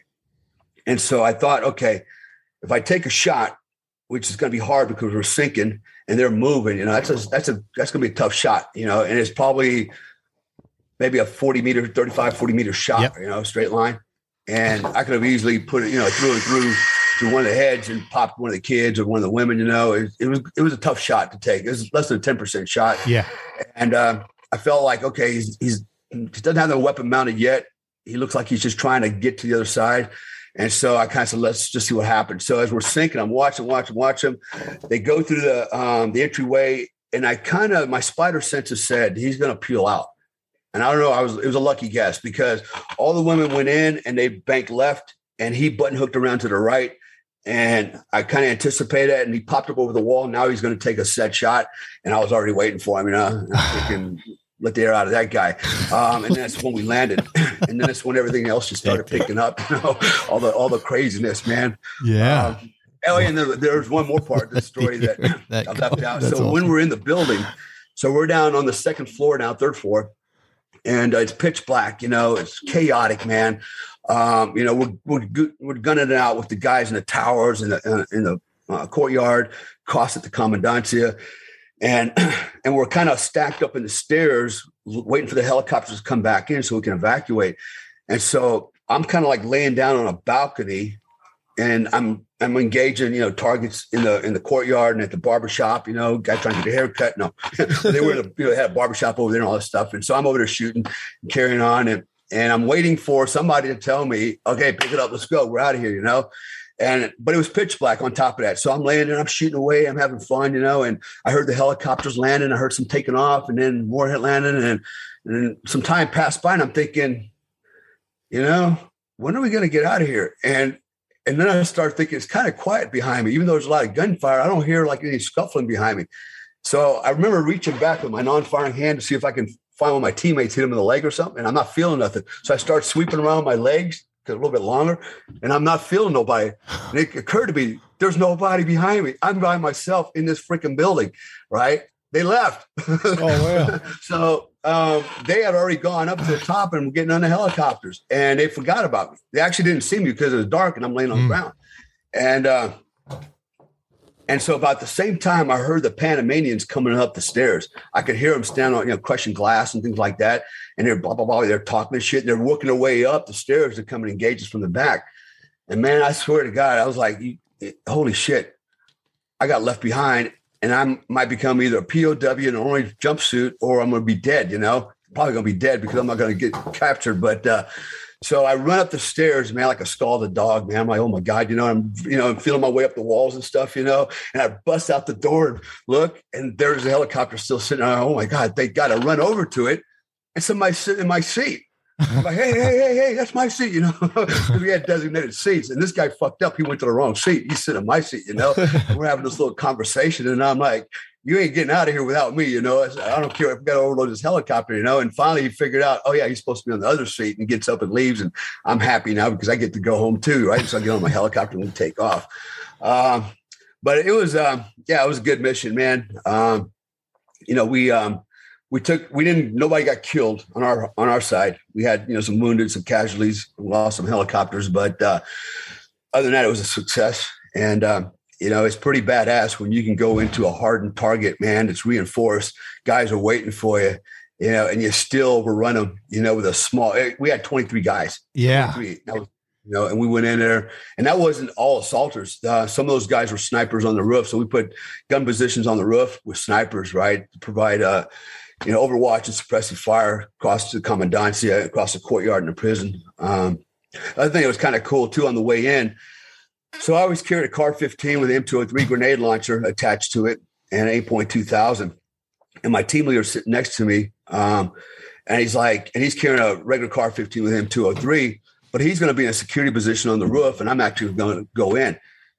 And at the last minute on the helicopters goes, hey, man, since you're going downstairs, why don't you take this weapon? Let me have your weapon and your M203 your grenades, since I'm on the roof. It seemed like a good idea, but it just seemed like a dumb idea that we waited till the last second to sort this out. Why don't we do this in the hangar? But we're now on the helicopter taking our shit off. Yeah, you take this, I'll take that, But the cool thing is, like with 8 points, the weapons, the sights are sighted into the bore of the weapon, right? So it doesn't matter. Wherever I put that dot, it's going to hit it. It's not zero to me. So that's why it worked. I had no problem switching weapons with him. He actually got the first kill with my M203. He took out one of the guys in the tower at about 30 meters, man, freaking point blank in the chest. Yeah, it was pretty awesome. But yeah, that was Modelo Prison. And then, and then as time went on, we did a lot of other stuff that, that a lot of Americans don't know about, probably shouldn't know about. But then the other ones that was that the whole world knows about was Mogadishu, Black Hawk Down. Yeah. Did that, and then ended up in Desert Shield, Desert Storm. And I've done them all. Iraq, Afghanistan. The only one I have not been to was Bosnia. I didn't go that one, right? Because I was actually transitioning out my retirement when that went down. And that was more of an air war than anything else. Outside of that, I've been in every combat campaign that the U.S. government has been in since 1983 to the present. So how many direct action missions do you reckon you've done? I'm going to say over 500. I never really counted them. Yeah. One of my Afghan commanders, I was his advisor, and we just met in Las Vegas a year and a half ago. He finally was able to bring his family over, thank God. Otherwise, he'd be dead. But this guy had over 1,500 operations, man. I'm thinking, damn, in the year and a half I was with him, we did quite a few too. So, in all my lifetime, when I try to add it all up, I'm thinking I probably did at least 500 missions. And out of that 500, how hostile were they, those 500, ish? Like every single one was a gunfight? No, not everyone's a gunfight. A lot of times there were we call it CTRs, close target reconnaissance, where I actually went out by myself, and drove right up onto the objectives, like in Tikrit and Baghdad, PID and friggin' targets, and go back and bring the assault force in. Then I've done, surveillance missions, reconnaissance missions, direct action missions, hostage rescue missions. Not, sometimes it's a dry hole, sometimes it's not, so. I imagine if they were all freaking, if I had a firefight in every one of them, I probably wouldn't be here today, man. It actually has kind of prompted me to resign from OGA. I had an epiphany one night, and it's in my book. In fact, American Badass, I talk about my epiphany, I call it. But I was 47, 48 at the time, and I've got over 9.5 years now in Afghanistan. And, you've been in Afghanistan a lot when you're in the armored bus going from the airfield downtown to this, the U.S. Embassy, CIA headquarters.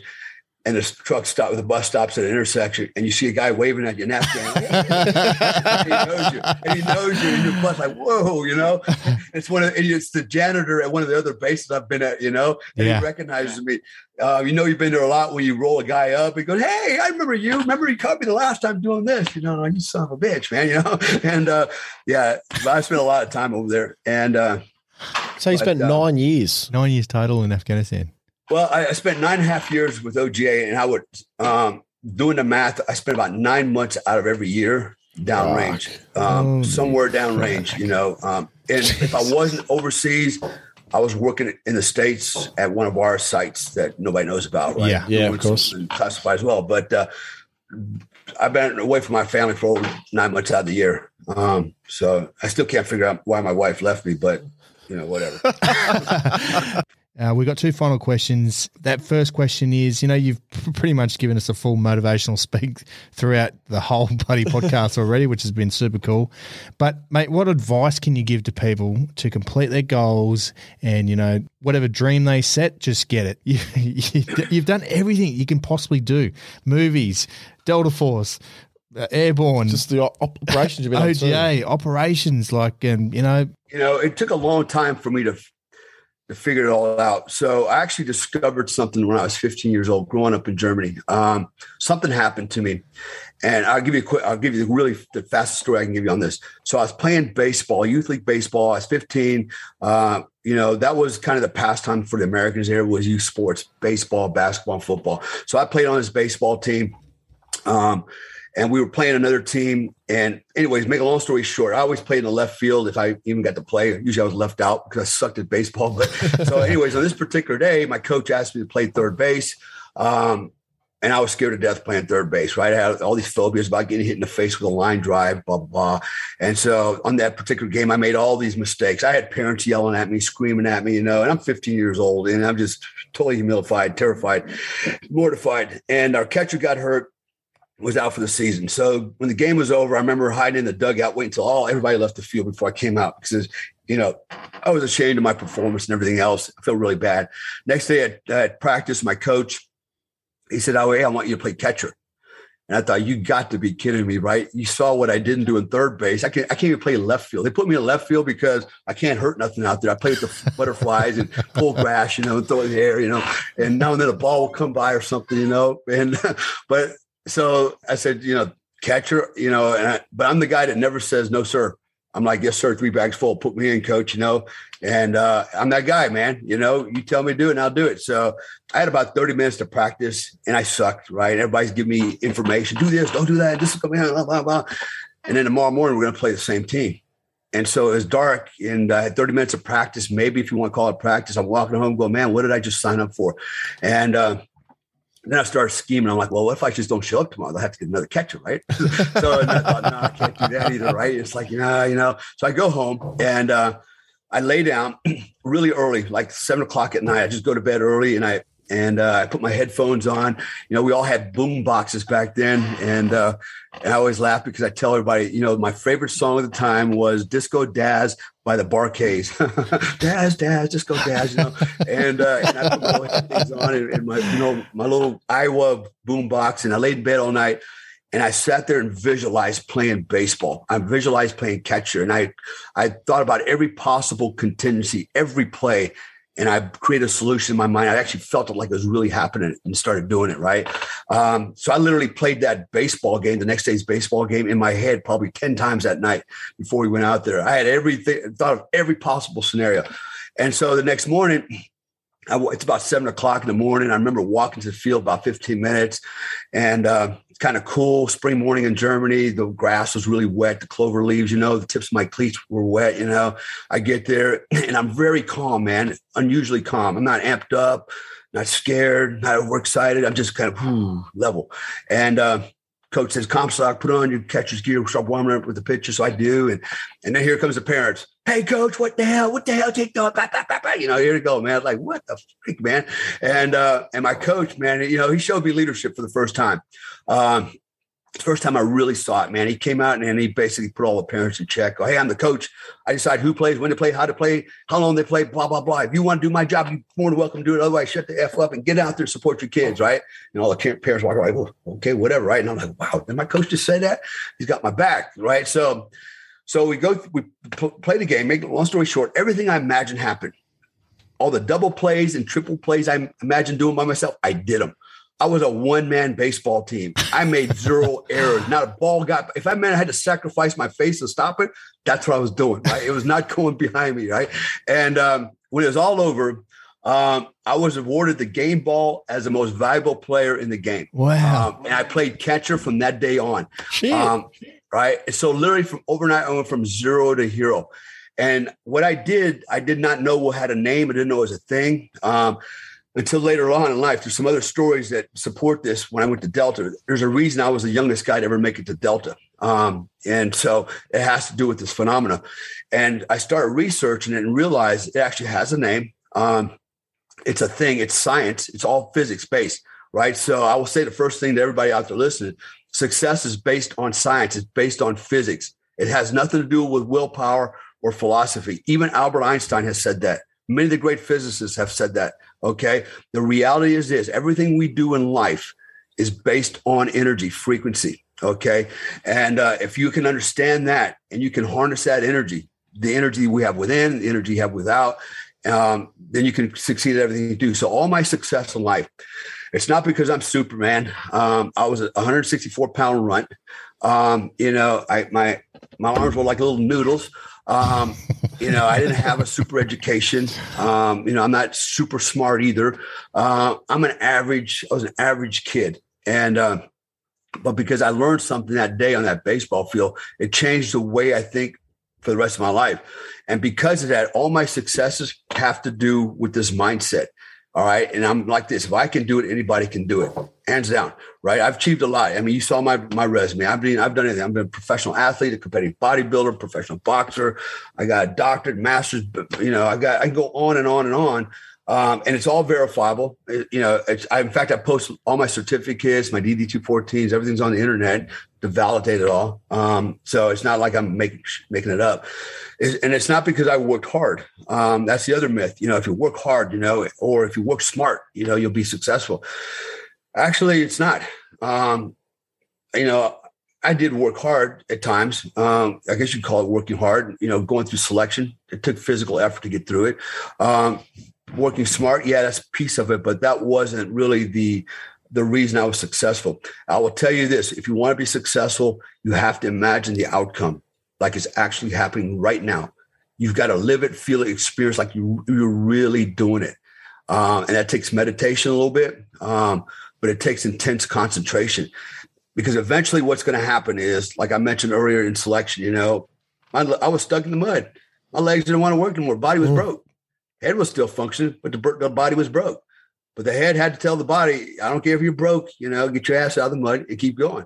And the reason I was able to keep going is because I had a vision. I could see the finish line, and I knew I had to get over it. And there's only one way I'm going to get there. Nobody's going to come and get me. Nobody's going to carry me there.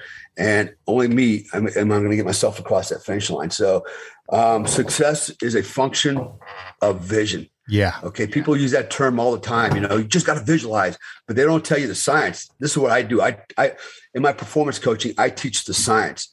I go into your nervous system. I talk about things like firing and wiring, the neural pathways and myelination, and how does that all affect performance, personal performance. And then I talk about professional future performance. It's a term called future pacing. How do you create the life that you want down the road outside the body? And it's the same function. It's a function of energy.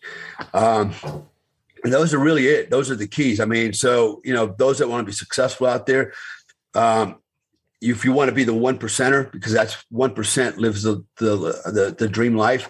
If you want to be the 1%er and not the 99%ers, you've got to understand that nothing's easy, because if it's easy, everybody would do it. 2, you never give up, no matter how many times you get beat down.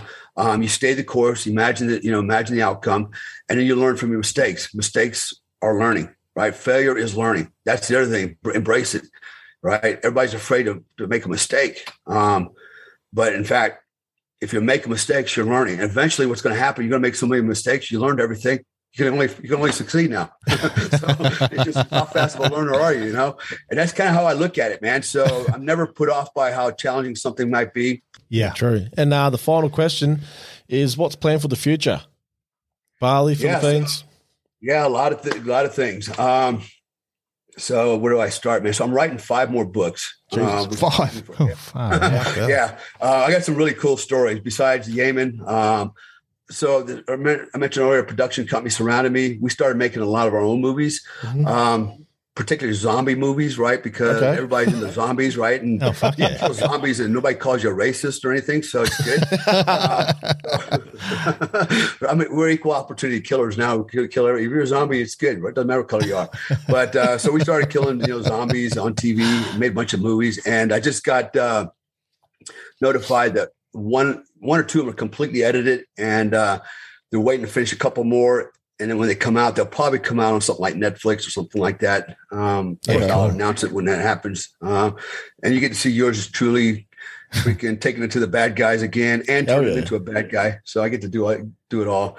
So I have a few coming out, but I'm really, honestly, I'm not, I mean, I'll do it for these guys because we're all like-minded. They're conservatives, and that's why we're building zombie movies and stuff. But I'm not a Hollywood guy. I realize that's not who I am.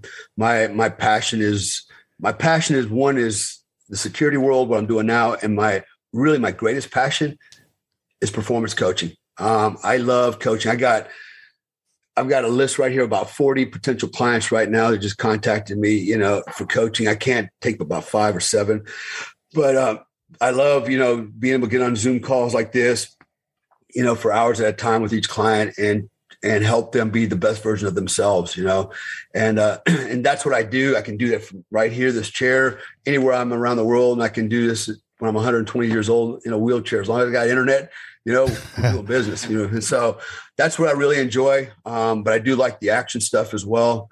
I still go out and I teach firearms courses. I still train law enforcement in the United States. I'm actually running a course in mid-July through middle of September, 60 days here in Panama City Beach, Florida.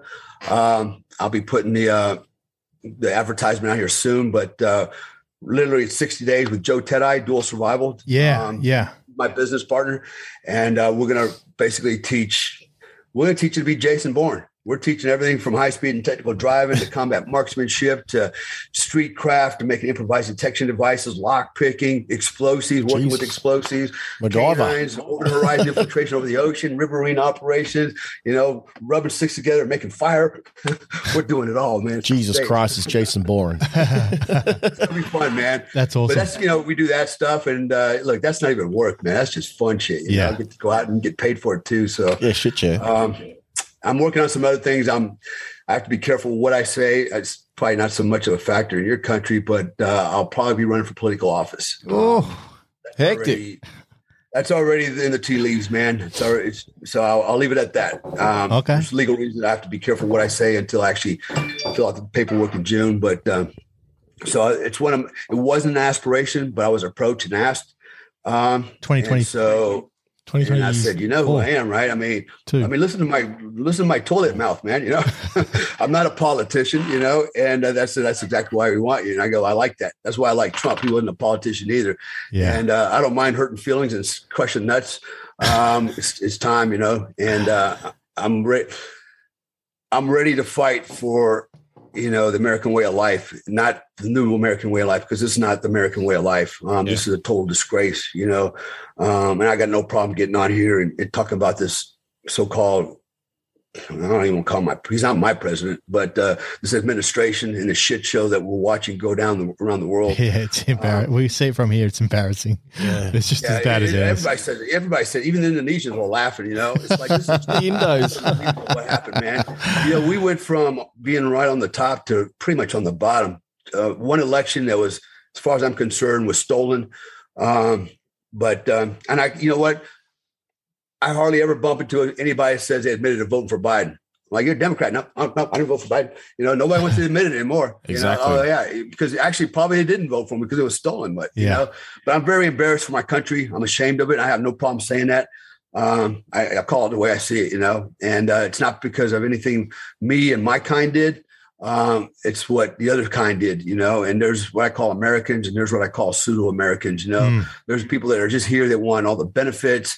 They don't want to fight for their country. They want everything for free, on the backs of those of us that are willing to make the sacrifice and still believe in, the traditional American way, the U.S. Constitution. There's a reason for all that. That's all in place. And I remember history. I remember why we became America and we're not still part of England. But apparently a lot of people have forgotten that, or they never were taught that. So here we are. You guys are kind of in the same boat. You guys are convicts. Yep. British convicts. The outcasts from Britain. Yeah, basically, yeah. The outlaws, really. But, yeah. Mate, this podcast has been super insightful. You've given us so much insight onto your military life, and massive. Your private life, especially within the security world. You've got just a wealth of experience. Like you can't fit your life into 2 hours. Like it's just you need those five books. You probably need more books, I reckon. But definitely, how can people get in contact with you? They head to your Instagram, which is Official American Badass. Official American Badass, Dale Comstock Instagram. I've got my own website, DaleComstock.com. Not too hard to follow that one. Yep. Of course, I got some all the other social media sites like Facebook. I'm really getting away from Facebook. I'm about weaning myself off of that thing. But I'm moving more towards, even though Instagram is affiliated with Facebook, I can still do some business on there, but I'm kind of shifting over to Rumble, getting away. Actually, YouTube just took down my podcast yesterday. I did for a guy. Took it down, really? fucking violating, their freaking policies, right? Whatever the hell, because I basically gave my opinion on abortions, and that's hectic, so it is what it is, man. I'll tell you right now, I am not in favor of abortions, man. Those are little human beings, man, and separate DNA, two different bodies, together, and I have my opinion on it, and they don't like that here in this country. The left controls everything, and they shut that down real fast. Yeah, so, which is weird because that's the First Amendment, isn't it? Is freedom of speech. Yeah, it's gone, man. They're taking that from us. If they can take away your speech, they can control your thoughts. Yeah. That's what they're trying to do. They're saying, yeah, you can think what you want, but you just can't say it. Yeah. So what's the point of it's all it makes sense. We're at a war. We're in a cultural war, and we're in the midst of a world war. It just hasn't gone full blown yet, man. Hopefully, it doesn't go nuclear, but we're at the precipice of. Today I was reading, I think our inflation rate's 8.5% now. Holy cow, man. We feel it, man, at the gas pumps, the grocery stores. Yeah, we're the same here in Australia. Yeah, our fuel's gone to like $2.20 a litre, which is crazy. The Kung Flu's done this too. This is epic. Yeah, we're at a point now where you talk about reset. Well, this is definitely going to be the reset, but I don't think it's going to go the way the globalists want it to go. No, it's not going the way. Actually, that's one good thing about Putin. he kind of screwed that up for everybody. The whole global thing, one world government. It's like I don't know how that's going to work. There might be 2 or 3 world governments. Chinese, Russians, and everybody else. Exactly. But yeah, man, I enjoyed it. Like I said, I'm opinionated. I'm not politically correct, and I don't care. We're the same. We're the same. Say what you want. Right? At the end of the day, my job is the way I see it. My purpose in life is to motivate and inspire other people to be the best they can be. Use my stories to do that if I have to. But I also feel like it's my responsibility to stand up for the ones that are downtrodden, the weak. And do that part as well, right? My mom once asked me, goes, son, why do you have to be the one that goes out and does all this stuff? And I looked at my mom and said, Mom, if I don't do it, who's going to do it? Exactly. It's not like everybody's lining up to go out and fight bad guys, and it's not like everybody's capable of doing it like I can, I was lucky, and so that's why I do it, because I can. Yeah. That's it, So. No, awesome, mate. Well, again, appreciate you coming on and sharing your story. We're pumped to put this one out and share it to our Australian listeners. We've got a lot of Australian listeners, and obviously we've got a lot of American listeners as well. But again, thank you for coming on and giving us your wealth of experience and your stories. Anytime. It's been awesome. Yeah, it's been amazing. Anytime. Appreciate it. Cheers, Dale. Thanks, buddy. Thanks, mate. Hey, guys. Take care. Catch ya. My dog said goodbye, too. Bye, guys. Shane, have that one. Mate, that was epic. He is like Jimmy Watson, but more refined. Refined Jimmy Watson. Yeah. He'd have just he just kept talking.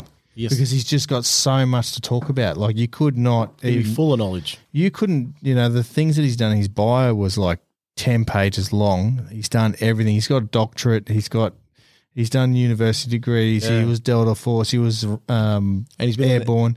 Nearly every combat except for Bosnia, which he did say was like an air war. Yeah, every operation possible. So That was insightful. And other stuff we haven't heard of, like with CIA and OGA stuff. Like, there'd be heaps more. There'd be stacks more. Oh, mate, he's got more and more. And he's had a very crazy career. And he probably 60 maybe, just on 60? Yeah, and around that. I'm not good at maths, but yeah, let's just say he's about 60 odd, and he doesn't seem like he's going to slow down anytime soon. No, he just, just more and more and more, like non-stop, which is super cool. And obviously he's been super successful in business as well. Yeah. And I'm sure our listeners will get a lot out of that, especially the last 40 minutes. You know, there was so much to take in. That's it. And, you know, when we asked him that 2 questions, you know, about giving people advice, that story was the way I do things. I envision where I want to go and where I love for my businesses now. I see the end goal already. It's just, you know, that vision, you got to apply yourself as well. You know, that's one of the biggest things, apply yourself. You know, you don't have to be the smartest. I can't even spell half the time. I can't even talk half the time. But Apple? Yeah. But, what a cool dude. Dale Comstock. Dale Comstock. He is the American Badass, the official American Badass. Check him out on Instagram. There'll be plenty of YouTube. There'll be shitloads of YouTube. Yeah, he's got these massive handlebars. He's had him since he was youngin'. I saw a photo on his gram earlier. This photo was probably when he was like 20 odd. He had no. Also, he couldn't have that in the army. No, the photos I saw of him like in Delta Force, he actually looked like a Delta Force operator. Because there was one he was running around in his bloody, what do they call them? Fatigues. Fatigues, yeah. He's running around in his fatigues. Might have just been like a... I think that's like with Terry Crews and that when he got out. Because he got out in 2001 just before... Everything kicked off again. Yeah, everything kicked off again. Did he? Was there any photos of him with hair? Yeah. I'll make sure I share. I'll make sure I share them. What a story. I have seen his face before.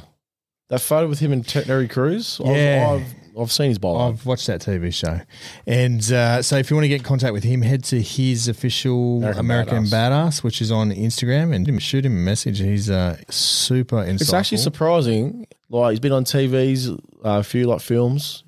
He's just a chill dude. Yeah, exactly. Just one of those dudes. And have you seen him in Bali? Because I know we've got so many Aussies here that go to Bali. He goes to Bali frequently. Lives in Bali. So if you see a dog at a nightclub, it's probably his. Probably his, yeah. Probably his bloody business.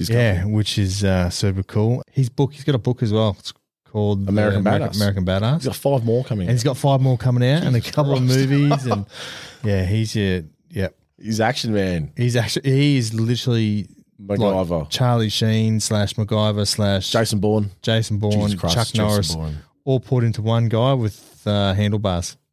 So you could say he's just a modern day Shane Cording. That's a bit of a stretch. He's not on Grindr, so it's not Shane Cording. But guys, that one was a doozy. We got up early for that one. And yeah, like I said, he lives over in Florida. Living the dream. Yeah. And if you want to find our stuff, head to 0.limits.podcast on Instagram and the other one. There's Facebook. link trees there, Spotify. You'll find us all. Yep, exactly. So you'll find us on Spotify, Apple Podcasts, all those other ones, Stitcher. There's heaps. And if you could leave us a review on Apple Podcasts and Spotify, and helps us spread the word and share these hectic stories. I was just showed Shane before working on a bit of a list. Yeah, who we've been talking to, and this list is. Oh, I'll touch on it now. We got and we got Mark Lamb, American Sheriff, coming up as well, which is super cool. He's got 180,000 followers. Who, sorry? He's the American Sheriff of... I thought you said American Chef, like Iron Chef champion. Iron Chef. A sheriff. Did I say chef or sheriff? Yeah, sheriff. I might have said chef. We'll bring that up. John Mattingly is actually another one. He's another police officer in the US. He was involved with the Brianna. I'll have to check these names. I don't even know. Anyway, she was shot by the police. Shot in the leg, wasn't she? I'm not entirely sure. Well, she got shot in the leg. But it's the whole part of the whole Black Lives Matter thing. And he was one of the police officers, and he actually got shot in the leg. But yeah, anyway, so we've got heaps of people lined up, and that's just some of the people. And just quickly, I'd like to give a couple of shout outs. We do have a couple of small little businesses that listen to us. And I think we're going to do this just moving forward, just a couple of shout-outs. One of them is Veteran in a Van. Yes, you've actually started following me. Yes, Veteran in a Van is a group connecting military, emergency service, law enforcement veterans through caravan and camping. Yes, he's going. Where is he now? He usually puts on his gram where he is. He is Outback New South. Small room in HMAS Canimbla, which is, I think, is what he calls his van. I don't know. And HMAS Canimbla.